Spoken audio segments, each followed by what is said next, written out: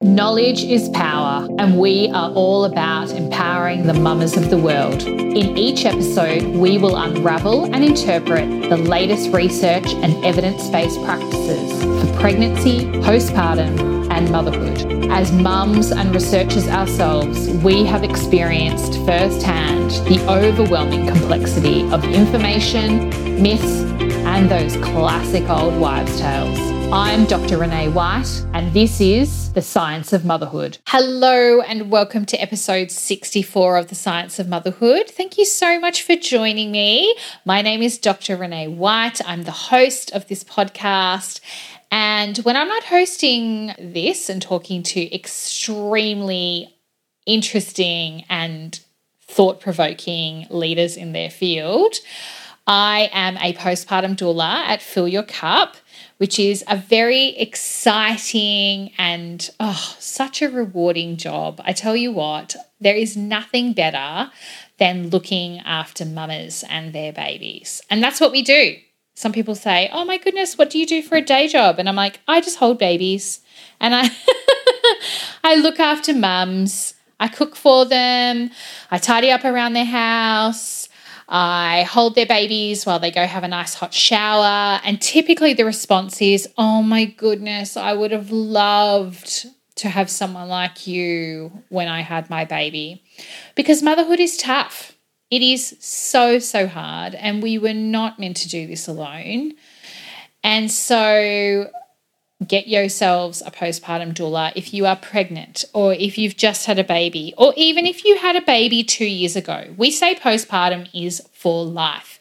If you would love to have someone in your house sending you a menu, getting you to choose from delicious, nourishing, postpartum specific meals to replete all of those lost micronutrients, and we hear this from the international bestseller book by Dr. Oscar Serralak, The Postnatal Depletion, that there are mothers out there who are depleted for like 10 years. They have never taken the opportunity to fully physically, mentally, emotionally recover from the birth of their babies and child rearing. Like, it is just crazy.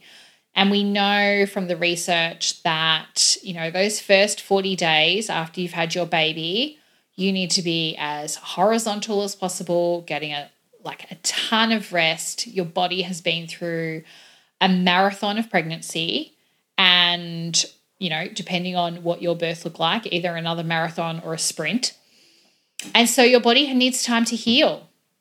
Add in some sleep deprivation, no time to cook. Let me assure you, from someone who has tried it, Tim Tams and toast are not a new mama's diet. It does not work. So if you want to be treated like a queen and get repleted and kick that postnatal depletion to the curb, head over to our website, ifillyourcup.com. And you can check out how we can support you. We have got a beautiful village of doulas across Australia, Melbourne, Hobart, Sydney, and Brisbane now. And we can help plan your best postpartum. And we can take you from surviving to thriving. No joke.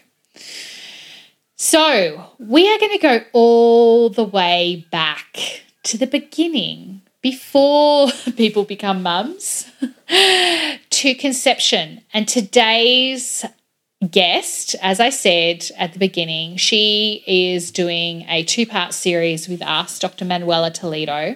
She's the medical director of TAS IVF, and she is the only what they call a CREI, a Certificate in Reproductive Endocrinology and Infertility Specialists in Tasmania. She is just gold. This woman knows everything about IVF. I throw a question at her and it's just bang, straight at it. And so I guess the unique thing about Manuela's approach to fertility patients is that she has a really holistic view, and you hear this time and time again in the interview. Not only is she applying, I guess, her scientific and medical knowledge and her extensive experience in fertility and genetics to this reproductive medicine. But she also looks at it from, I guess, lifestyle factors and nutrition and stress. All of these things play a role in fertility, and we talk about that quite in depth in this particular episode. So in the previous episode, we were looking at myths and misconceptions about IVF. Things like, is IVF only for infertile couples? Or can you do IVF at any stage? Or weight and lifestyle factors have no impact on IVF results, fact or fiction? So we go into, I guess, the depths of those questions.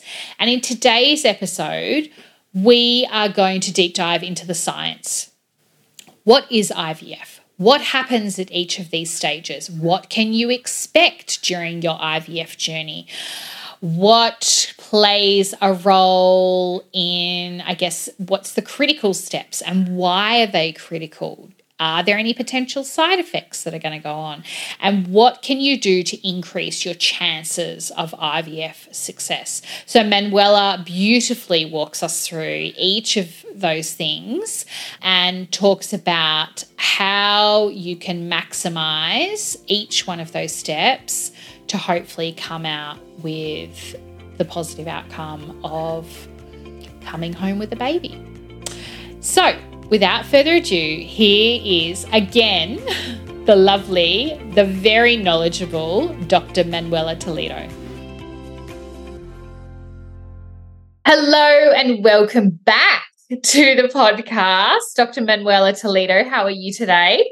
I'm very well, Renee. Thank you. I'm very excited to be back. I really appreciate your time, and your questions last time was super interesting. So let's do it all again. Awesome. Thank you so much. So for all those playing at home, this is part 2. So if you haven't heard part 1, please pause and go back to the other episode where Manuela and I talked at quite length about the myths and misconceptions about IVF, because there are a lot out there.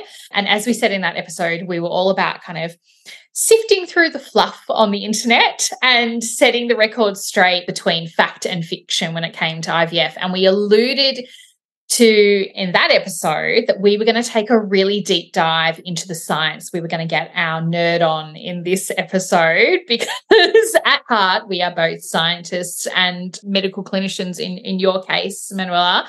So today I thought it would be really useful to have you walk us through, I guess, the science of IVF. What is IVF? How did it kind of come about? And then at each stage of the process, what would a patient expect? And then why do you do what you do? And how does that kind of impact the overall, I guess, experience of the patient, but also the outcome of IVF? So let's start at the beginning. For all let's those start who right are at the beginning. At the beginning. So absolutely. Explain what is IVF and how do people kind of get involved into that? So, Renee, IVF is in vitro fertilization, as most of our listeners will know. And what it really means is that we're bringing the egg and the sperm together outside of the body. That's it in a nutshell. Now, because this is happening outside of the body, it needs to be done in a laboratory, and it needs to be done in a lab that is fully equipped, and it needs to be done in a lab that has up-to-date IVF technology. Mm-hmm. And we talked in the last episode about how the magic happens in the lab and that your chance of success with IVF to a large extent rests with what's going on in the lab. And we also talked a little bit about IVF technology being very expensive, mm-hmm. which unfortunately is the reason that IVF itself is also expensive. But as the technology in the lab improves, so do the pregnancy rates. So, yes, it's getting more expensive, but the pregnancy rates are also increasing, which hopefully means for the majority of our patients that they won't have to spend a lot of time doing IVF because they're getting pregnant more quickly than they would have 5 or 10 years ago. Mm. But coming right back to the beginning, We want to get a woman's eggs, but we don't want the immature eggs. There is a kind of IVF called IVM, or in vitro maturation, where we harvest immature eggs, but that's really a very different technology. It's still in its infancy. We're really not at a point yet where we can easily clinically apply it. Mm-hmm. So at the moment, we're really trying to get a woman's mature eggs. And to do that, she would ring us at the beginning of her cycle, and we would start on 10 days of injections of FSH, or follicle stimulating hormone, to really try and encourage the ovaries to make ideally between 5 and 12 mature eggs. Now, the number, I hate quoting numbers because there's so much out there on social media with patients comparing numbers. But we know that if you have between 5 to 12 eggs, that seems to be a sweet spot. That seems to be a really good range for your chance of pregnancy in that particular IVF cycle. But I have patients who get 1 or 2 eggs and we get a baby. We have patients who have more than 15 eggs and they don't get a baby quickly. So it's not all about numbers. It's ultimately all about the quality. And I really use this opportunity to just say, again, it is quality over quantity. I'd much rather a healthy, non-smoking patient who has 5 mature eggs in my lab as opposed to an unhealthy patient who smokes, who got 20 eggs, but we know straight away they're just probably going to be too fragile and they may not fertilise well. And that comes back to a lot of the lifestyle factors that we also spoke about in the previous episode. So once a woman has been on 10 days on average of hormone injections, she would have come in and had an ultrasound with me. And I know, Renee, you can see behind me in my office my little ultrasound machine. None of us gynecologists and IVF specialists could live without that ultrasound machine. It gives us just so much information. And they would have an internal vaginal ultrasound.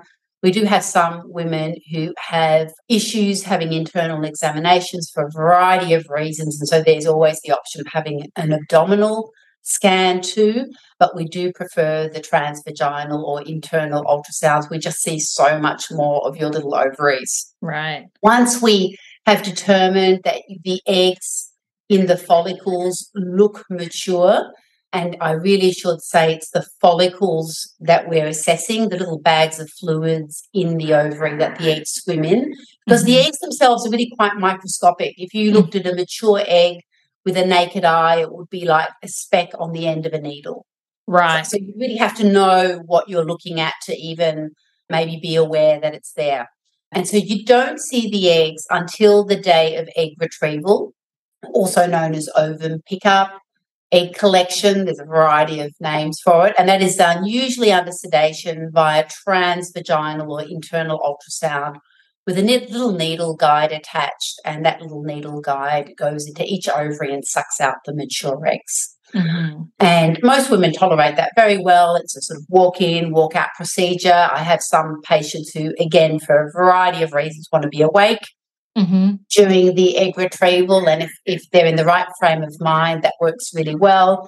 And very occasionally we'll have a patient who maybe, due to her particular medical history or her anatomy, it's better if she's under quite deep sedation or even a general anaesthetic. But the majority of patients would have very mild twilight sedation and be awake 5 to 10 minutes later, having a cup of tea and a home-baked cookie in our day hospital at the moment, and then be going home with their partner or support person an hour later.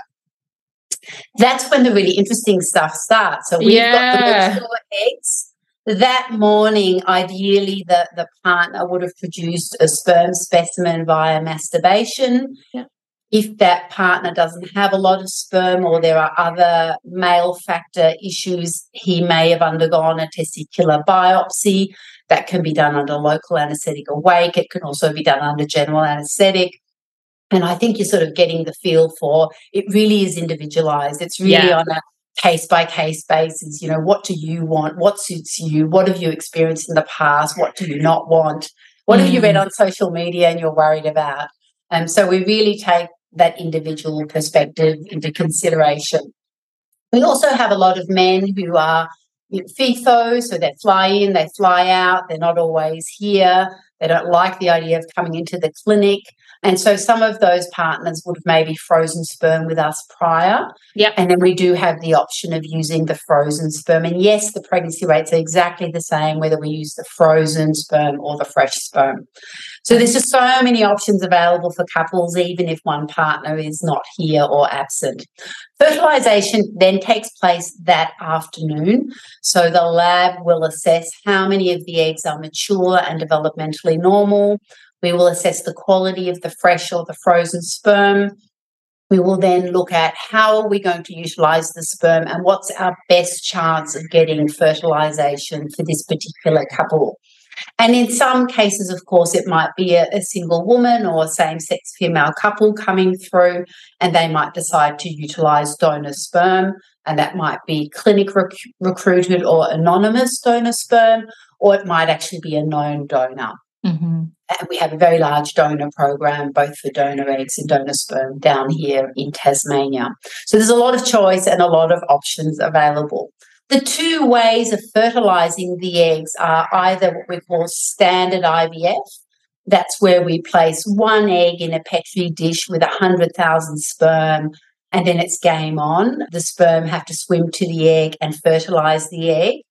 And it's really important at this point to realise that it's the egg that chooses the sperm.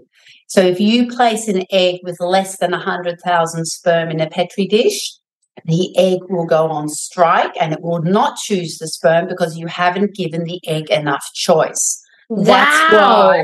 That's why men make so much sperm, to give that egg a lot of choice. That's fascinating. It all makes sense when you think about it. It all makes sense. Yeah. So you want at least 100,000 sperm. So if you can't fulfill those criteria, then your next step really is to look at ICSI, or intracytoplasmic sperm injection, ICSI.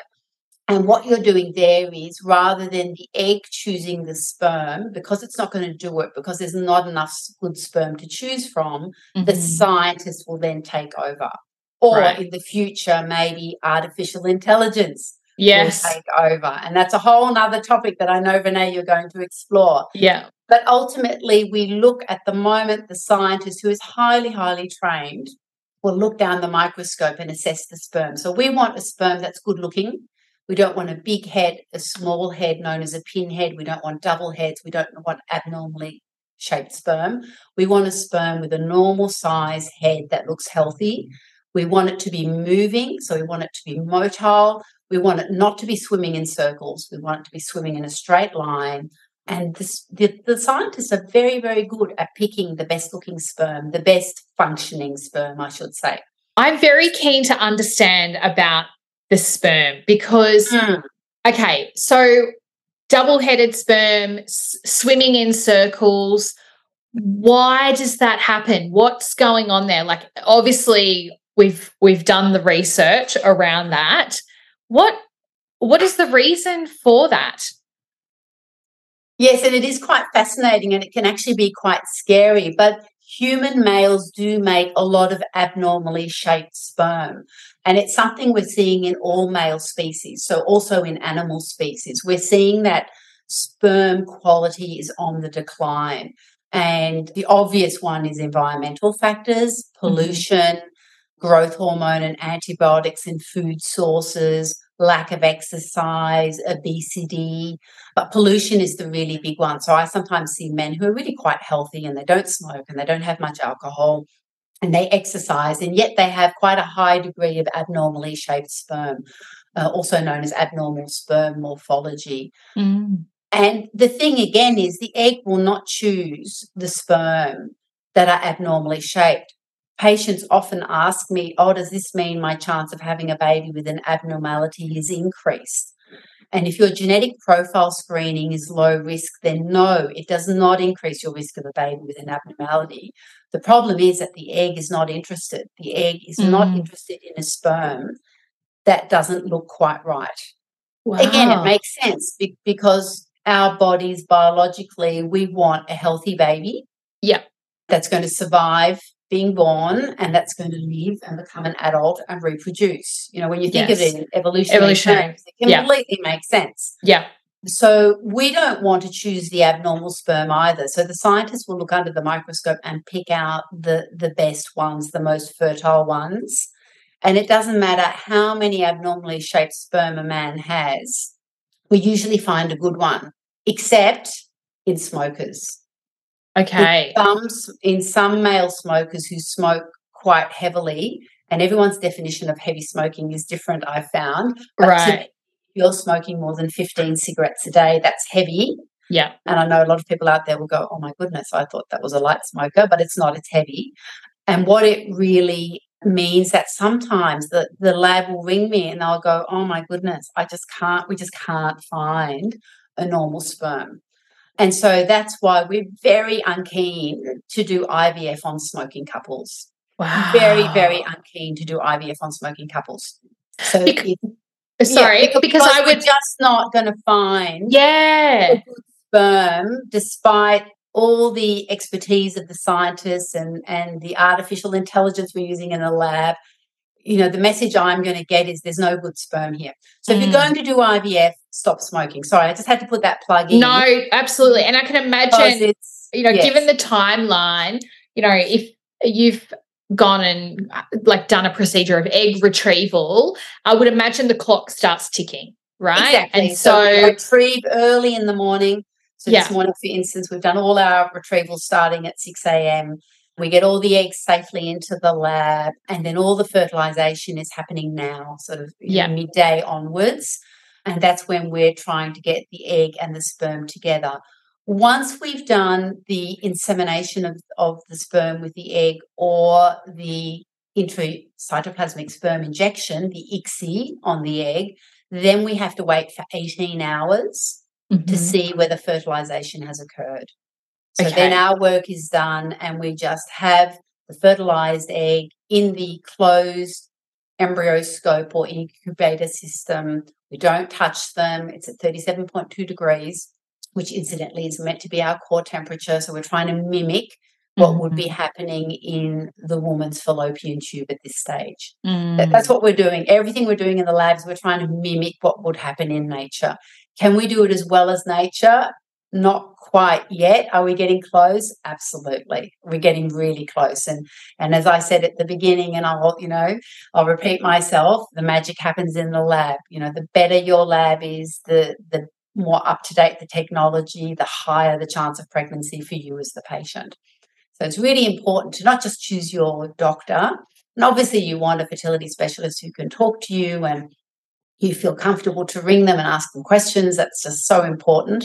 But you also want to know that they're attached to a really good lab.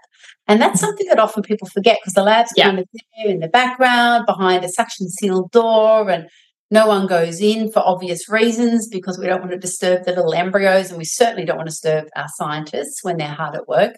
But the lab is such a big part of it, and I think you're going to be talking more about that soon, Renee, because that's a really big topic in itself. Yeah. So next morning, I have to ask you a really dorky question, because when I used to work in the lab and I was, doing what I used to call my Hail Mary experiments, where it's like, oh my God, please just work. This is just going to be amazing if it does. Yes. And so I worked a lot with E. coli and yeast and mammalian cells and things like that. And I would talk to my cells.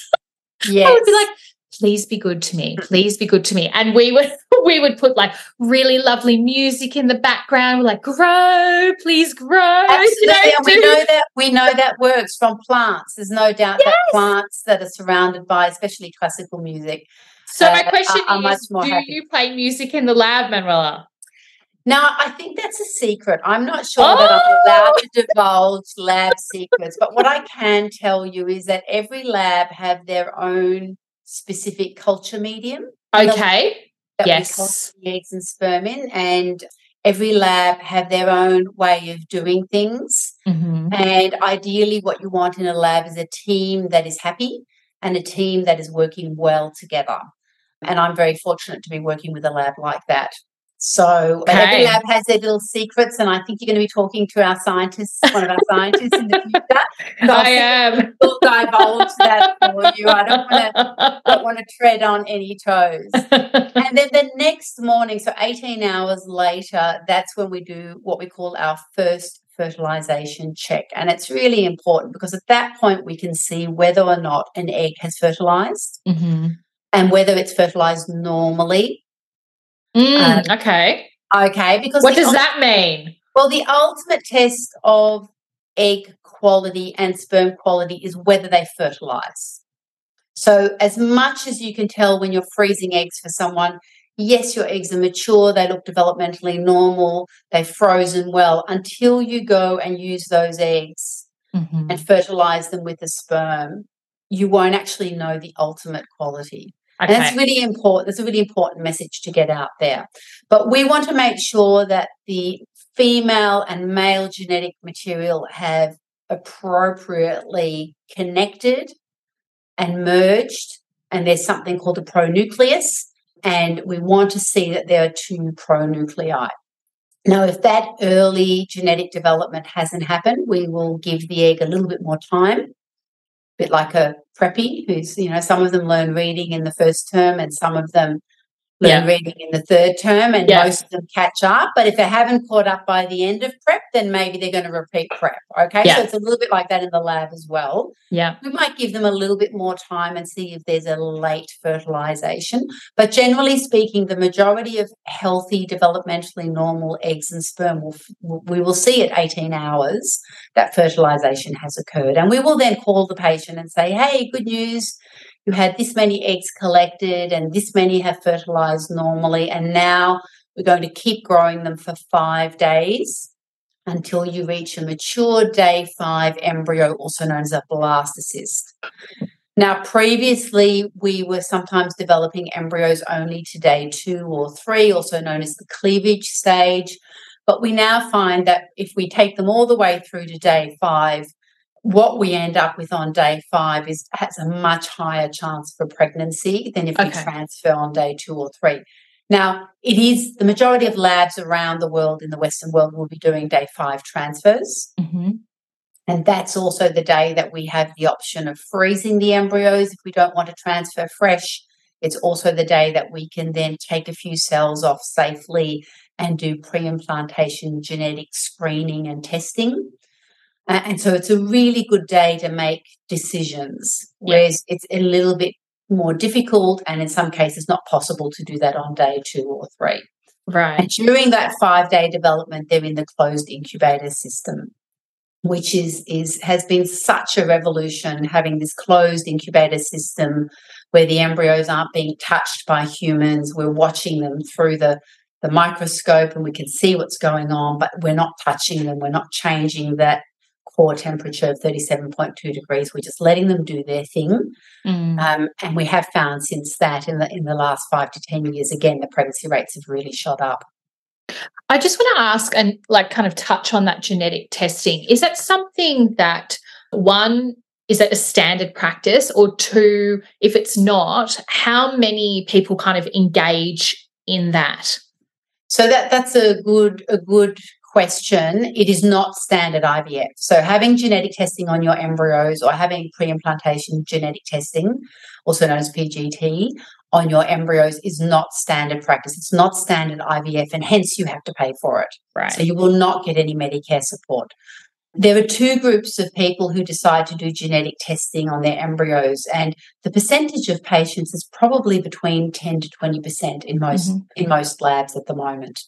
And the 2 groups are either patients who haven't conceived with standard IVF, and we really want to see, well, what's going on with your embryos? Because they look nice, right? But are they actually carrying a subtle genetic error that's random?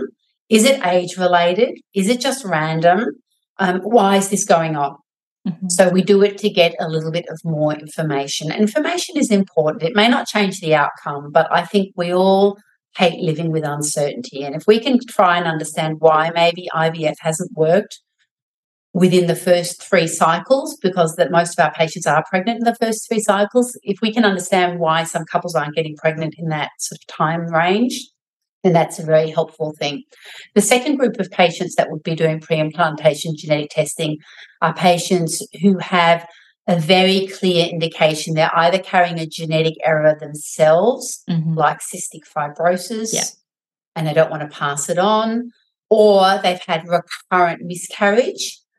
And during the investigation of recurrent miscarriage, we have actually found that a lot of the pregnancy tissue that miscarried did carry genetic errors. Right. So even though mum and dad themselves are genetically normal as far as we can tell, when we're checking the pregnancy tissue that miscarried, we're finding genetic errors. And so that makes us think, well, is this happening to all of the embryos?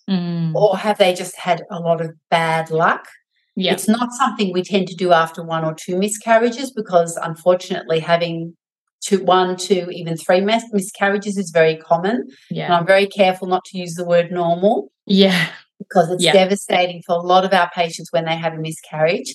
But the reality is that you can have 3 miscarriages, we can find nothing wrong, and then you can go away and have a healthy baby. So we also don't want to over-treat people. And so it's important, again, this is another take-home message for people listening out there, that if you've had 3 miscarriages in a row, please come along and let us do all the tests and see what's going on.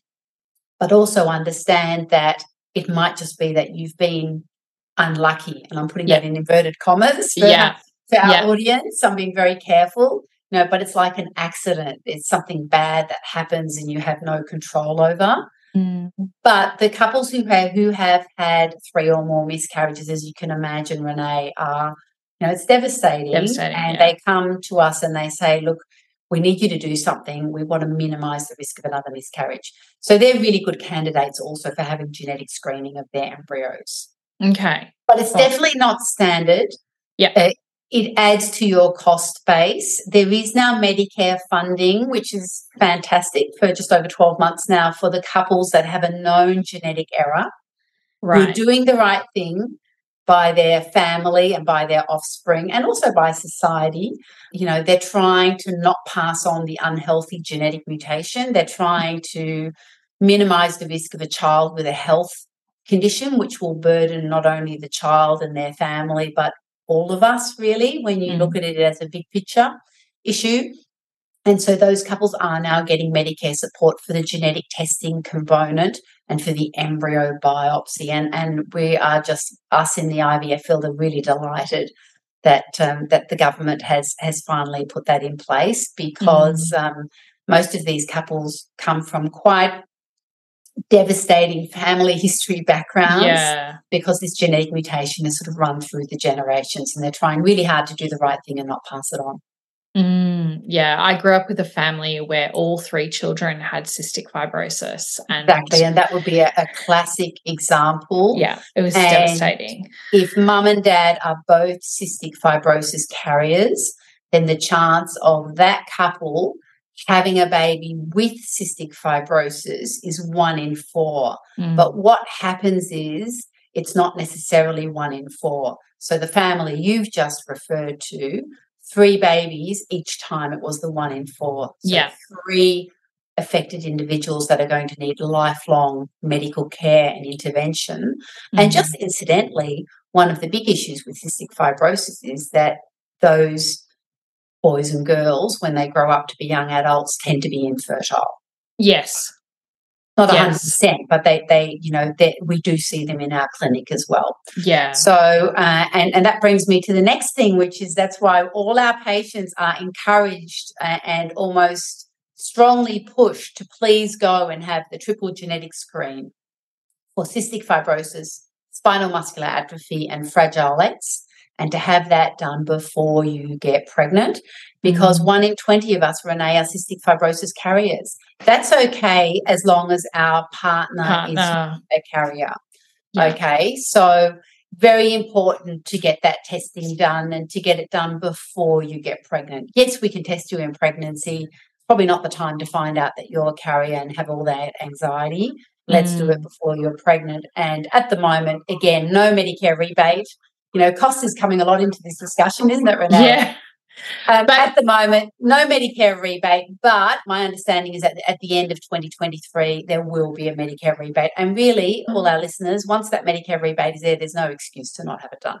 Yeah. And as you say, it's peace of mind. Like for someone like myself who grew up with a family and unfortunately 2 of the children died.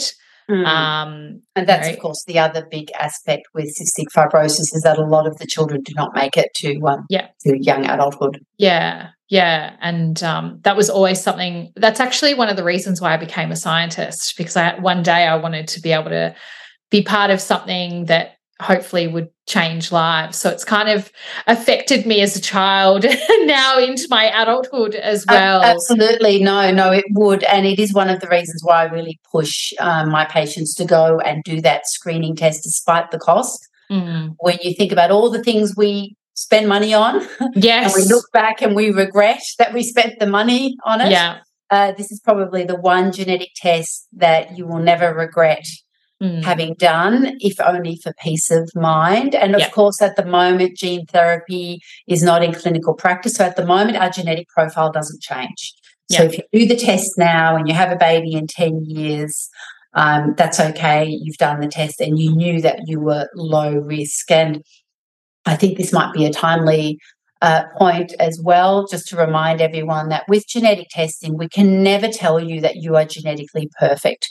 Humans are not genetically perfect. We all carry 5 to 10 gene mutations. What we want to make sure is that you're not carrying any of the dangerous ones and that you're not carrying a gene mutation that your partner also carries. So you're not overlapping with the same one.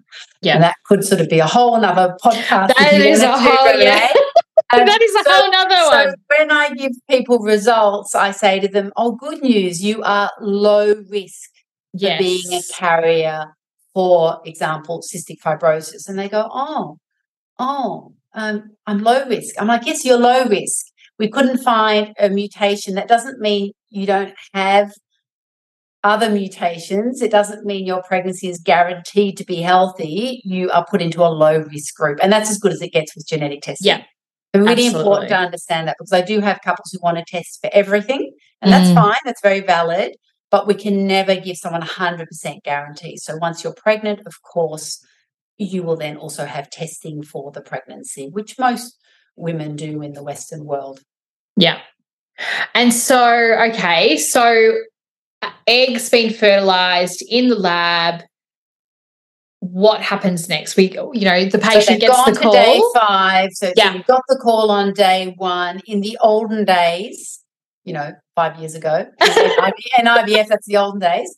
In the olden days, you might have had an update every day from the lab, but you know what was happening? They were opening the incubator and looking inside, looking at what was going on. And we talked about that temperature fluctuation, observing the embryos. So that's what you'll know nowadays. And the good labs will not do that. So a good lab will not give you a daily update, Renee. A good lab will give you the fertilization check the first day after fertilization or 18 hours down the track. And then the next lot of information will come on day 5. Yeah. Because remember, we're leaving those little embryos to do their own little thing. Yes, we can check on them remotely without disturbing them. But what we see on day 2 and 3 gives us no real indication of what we're going to end up with on day 5. Right. Because the numbers change, the development change. Sometimes you have some late bloomers and some embryos that are a little bit faster than we thought. And what we really want to see is not only the development, because that is important, and our AI especially take the rate of development into account.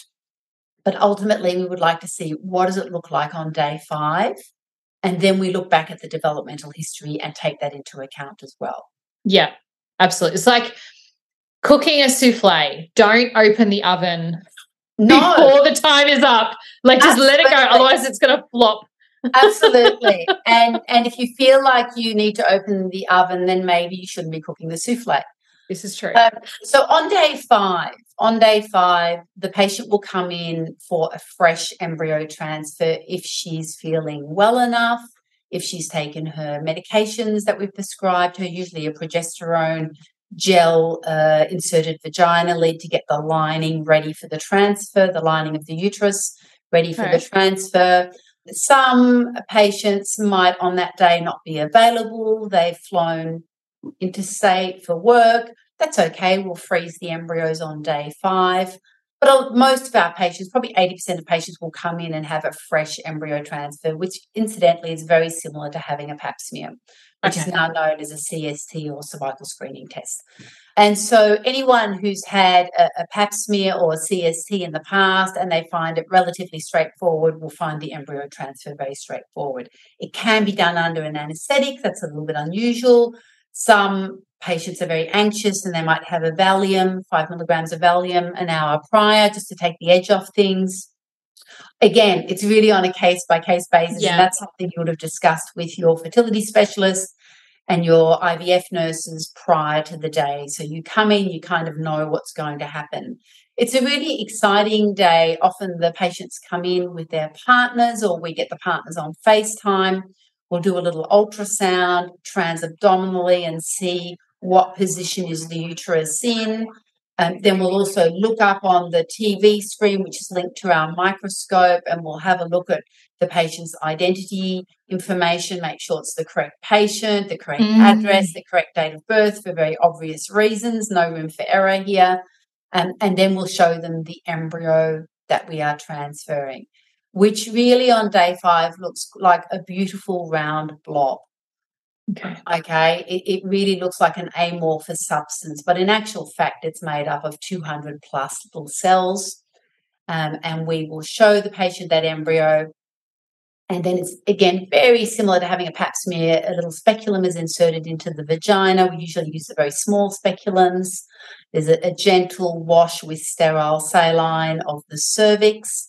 And then we will pass a very finely moulded little plastic catheter into the uterine canal, into the lower bit of the uterus, and we will then feed through the actual embryo in a separate, what we call an inner catheter.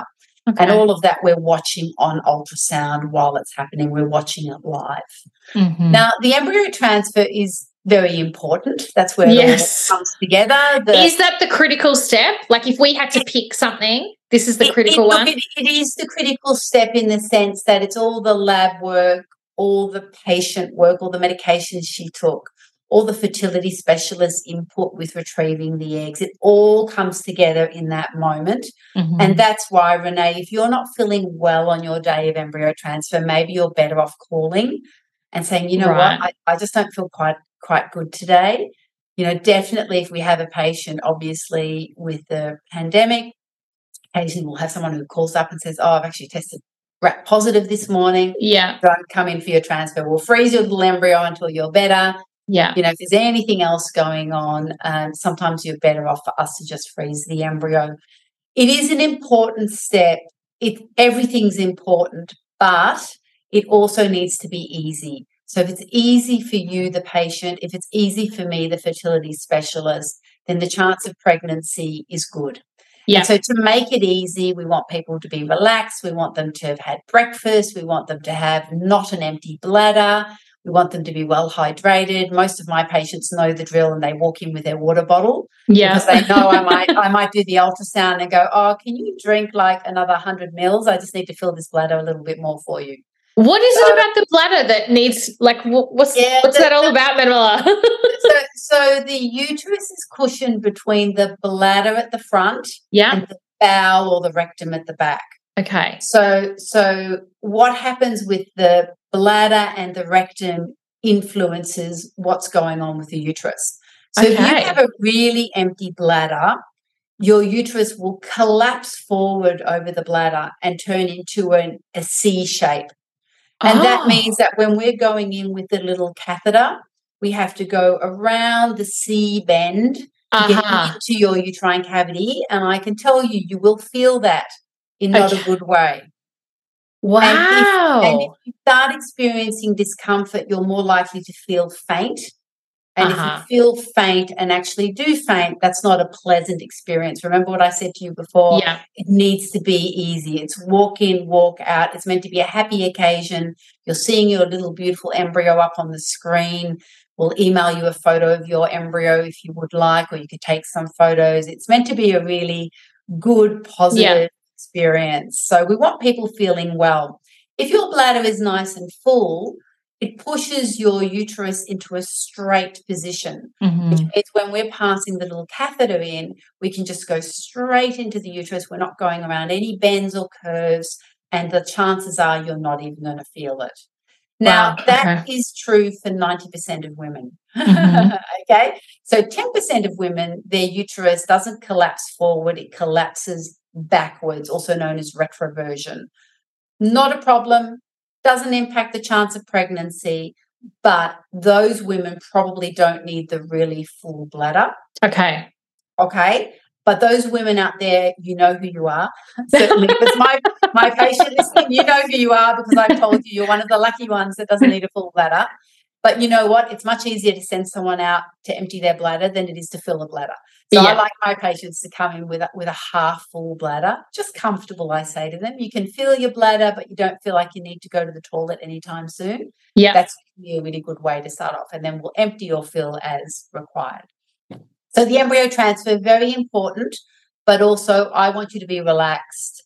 I'm certainly relaxed. I always make sure I've had breakfast before I go and do my egg retrievals, and I definitely make sure I've had something to eat before I go and do my list of embryo transfers because I want to be feeling good as well. And then, of course, the scientists will bring your little embryo in out of the incubator at the very last moment when we're all set up and we're all ready to go.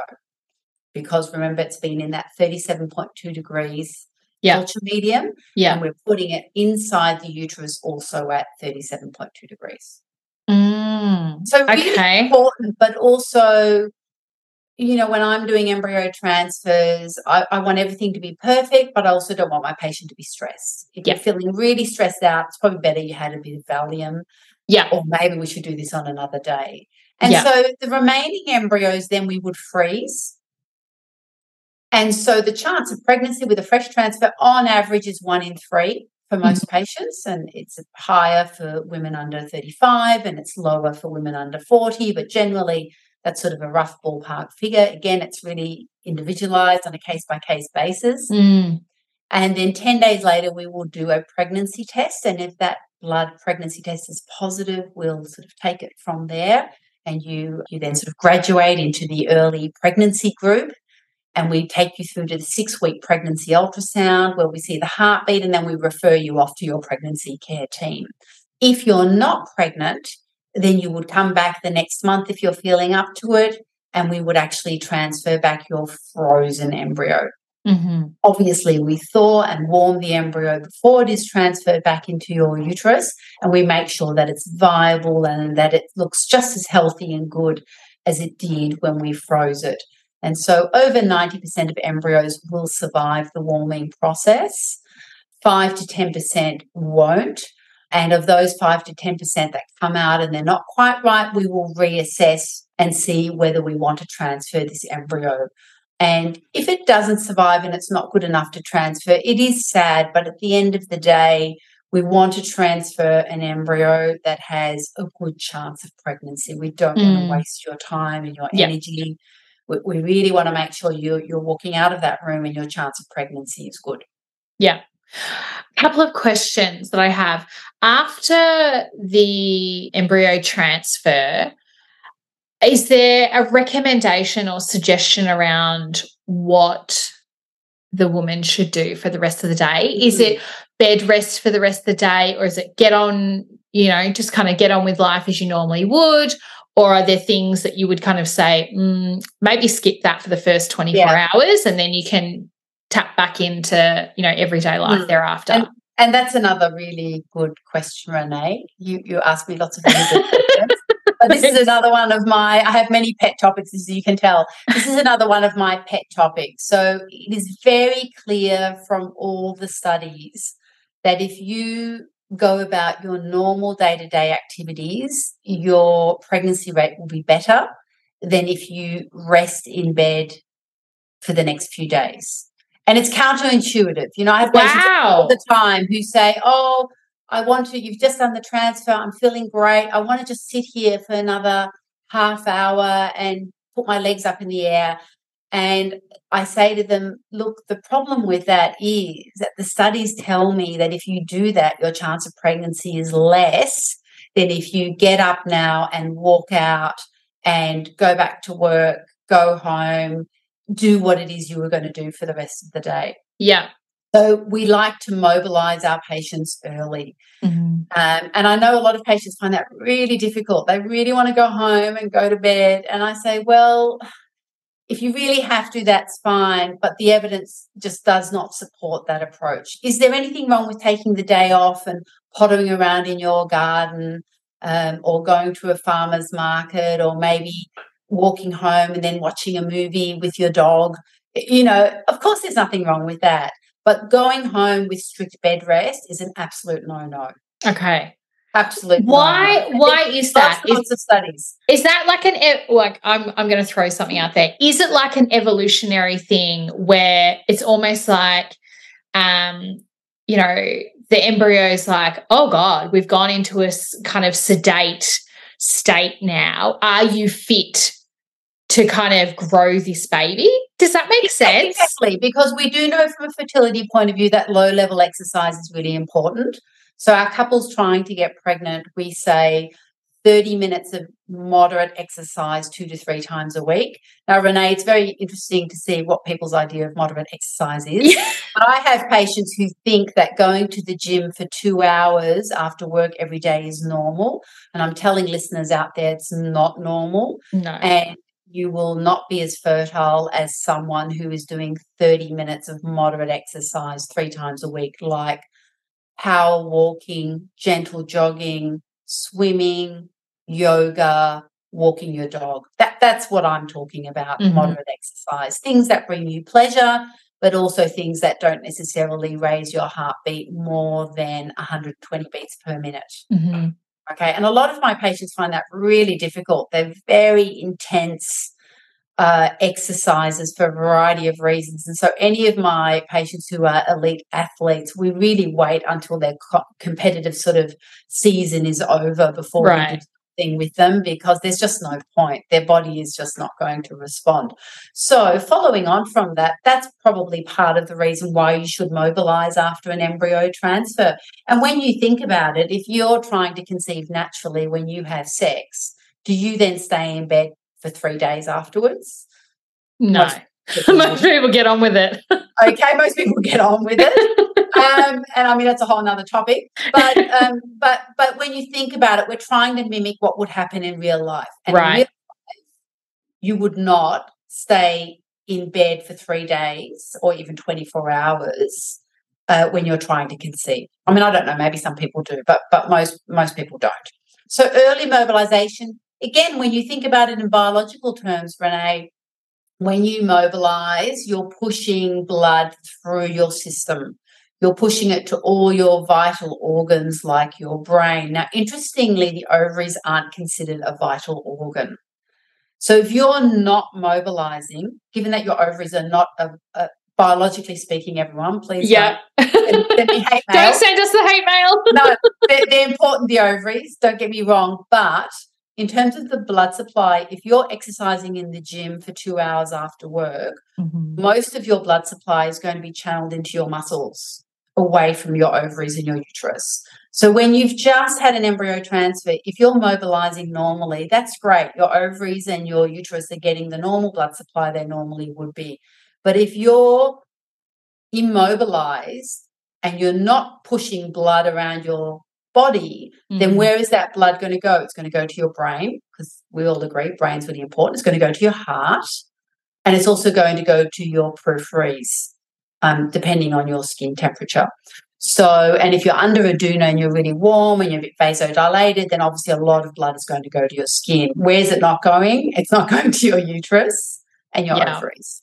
So when you think about it like that, it makes sense. Totally makes sense. But equally, I have had patients who told me, oh, this afternoon after my embryo transfer, I've got my first personal training session. Oh. Okay, is it a great time to start something brand new when you've just had an embryo transfer? No, we want you to do what your body is used to.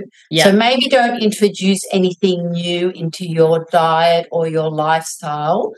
in that 10 days between the embryo transfer and the blood test. Just because if you start a new medication, if you go onto a new diet, if you do a new exercise regime, we don't know how you're going to react to it. And if you have a bad reaction to it, again, it's going to take away from what's potentially going on in your uterus. So I don't encourage people to do a heavy workout on the day of their embryo transfer. And if they normally would be going to the gym that day, I say, you know what, maybe you could defer it for the next few days while this little one is trying to attach an implant into your uterus, because that happens in the 48 hours after the embryo transfer. A lot of it's common sense. You know, sometimes I just say to my patients, look, if you were 12 weeks pregnant now, would you do this? Yeah. And if the answer is no, well, then don't do it after an embryo transfer. Yeah. That's probably the easiest way to think about it. Yeah, I agree. It is. It does come down to kind of, you know, common sense. Manuela, we're not going to do a rapid fire because we did that in the last episode. We did. Typically, I'm very. still reading the same book, Renee. So yeah, it's a very so I can't ping you on that one.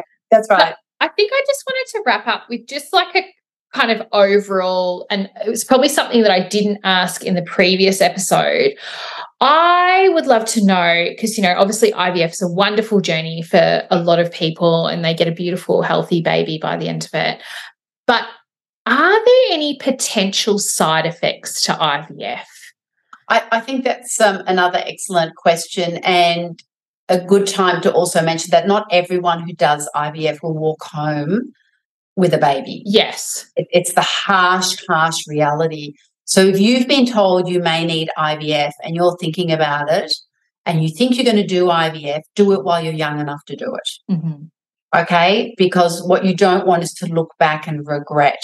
I think if you do IVF when you're young enough to do it, even if you don't get what you want, at least you know you did what you could.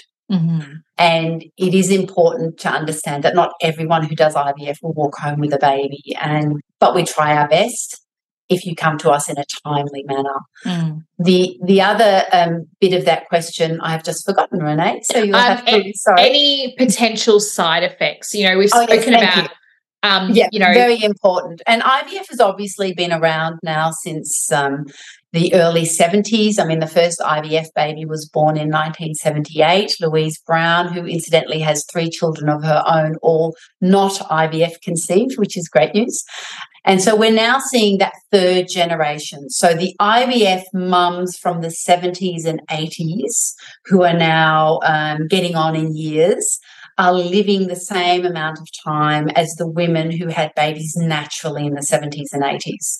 So having had IVF yourself does not shorten your lifespan. You have the same health outcomes. There were a lot of studies done a fairly long time ago now looking at the cancer risk, or whether there was a cancer risk with IVF because of the short-term high-dose hormones that they were using. Right. So in the olden days, and I am talking 70s and 80s now, there were quite high-dose hormones which were quite impure. And the women who took the hormones back then are living exactly, they have the same life expectancy as the women who didn't take those hormones. So that's great news. Yeah. But since then, the hormone doses have come down. It's now recombinant medication to a large extent, meaning it's very pure, which allows us to use minimal required doses.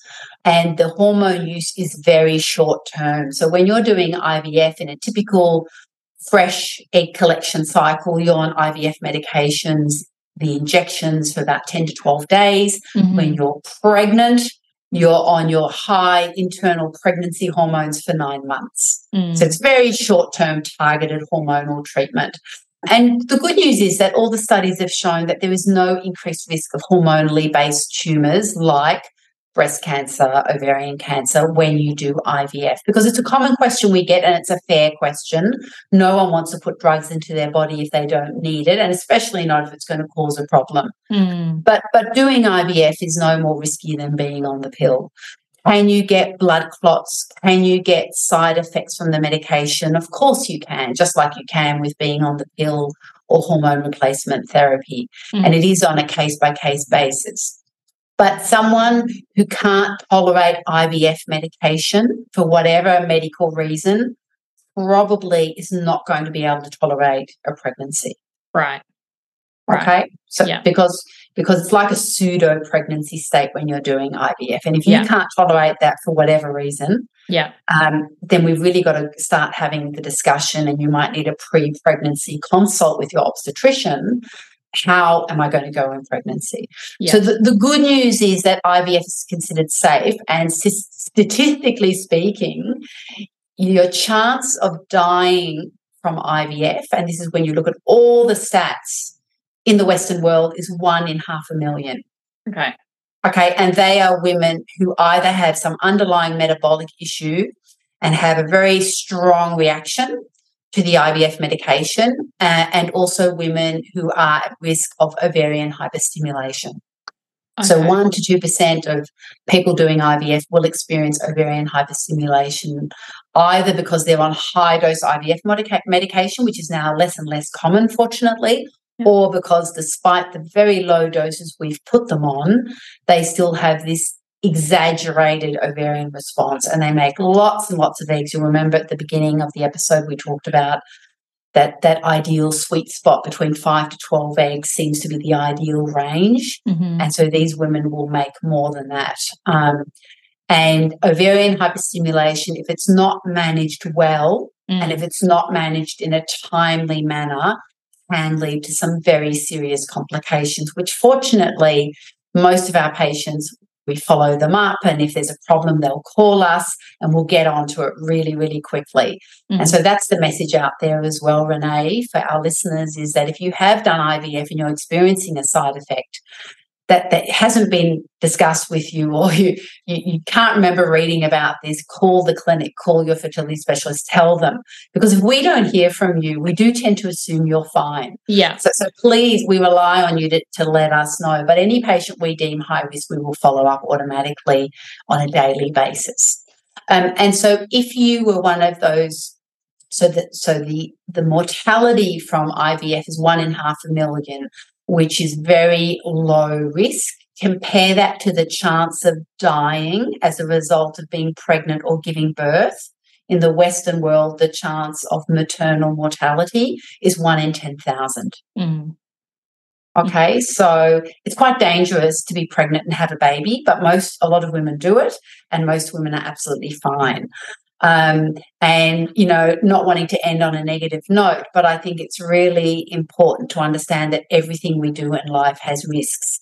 And ideally, when you're doing something medical, you want someone to be guiding you through it who is experienced, who you have a good rapport with, and who you can contact if there's a problem. Absolutely. That's the kind of IVF team or medical team that you want around you. And if you're not getting that, then maybe you need to go and have a second opinion. Because most complications in IVF, they're rare, fortunately, but when they do happen, they can be managed as long as they're managed in a very timely manner. I completely agree. I think it's with anything in your life, if you're entering into kind of a new realm, there's one thing that you need to always invest in. And I'm a firm believer of, as my life kind of philosophy, is always have people around you who know more than you, because exactly they're able you to need that guide support you. team. Yeah. You need that support team. And I know all my patients are very knowledgeable. Dr. Google's out there, social media's out there, and everyone, there's a lot of information out there, and that's fine. But you also need to be able to filter that medication, and maybe that's where someone like me comes into it to help you filter that and see what's relevant to you and what isn't relevant. Yeah, absolutely. Well, Manuela, another episode which is just gold. I've never done the IVF journey, so I have learned so much, and I think this is going to be such a valuable episode for people to listen to if they're contemplating IVF, or if they're kind of at the beginning but still not certain about what's about to happen next. I think that this is just going to be so well received. Do you have any final comments that you would like to touch on before we wrap up? Yeah, look, I think I do, and it's really important to remember that IVF is common. Couples doing IVF or individuals doing IVF, they don't want to be judged. They need support. And so by doing podcasts like this, we're getting the message out there of what's actually involved. Every prep classroom, Renee, has at least 1 or 2 children in it. that are there as a result of IVF conception and or donor egg or sperm conception. This is very, very common. This is the new normal. Yeah. And so, even if you're not doing IVF, it's inevitable that some of our listeners will know of someone who is doing IVF, and be kind and be supportive, even if it's not your own journey. Oh, so beautifully said. Thank you for that. Okay, well, I'm going to say until next time, because let's be honest. We're going to do this together, Renee. I'm definitely having you back. This is going to be great. But until then, thank you so much for your time. I really, really appreciate it. And if any of the listeners have got any questions or further comments around IVF, please feel free to reach out to either myself or Manuela. Did you want to let everyone know? Obviously, they would have heard from the introduction that you're at Tas IVF. Yes, I'm at Tas IVF. We're doing a lot of teleconsulting. So even if you're not Tasmanian, we're very happy to talk to our patients on the mainland. But seriously, we're so lucky in Australia. There are a lot of very, very good IVF clinics. Tas IVF is associated with Virtus Health, and there's some very good Virtus Health clinics all along the East Coast. But feel free to just reach out and talk to your local fertility specialist to see what your needs are and make a fertility plan, because that's what we should all be having. Thank you so much for that. Okay. All right, then. Have a lovely day. See you next time. Thank you so much, Renee. Great questions again. Thank you. Bye. Bye. If you loved this episode, please hit the subscribe button and leave a review. If you know someone out there who would also love to listen to this episode, please hit the share button so they can benefit from it as well. Thank you for listening to The Science of Motherhood. We'll see you next time. Bye. Thank you for listening to The Science of Motherhood. If you would like to contact us, we are at ifillyourcup.com, or you can DM us at ifillyourcup_ via Instagram. You can find all of our services, including our postpartum in-home care and our Fill Your Freezer meal delivery service as well, through both those channels. Thanks so much for listening.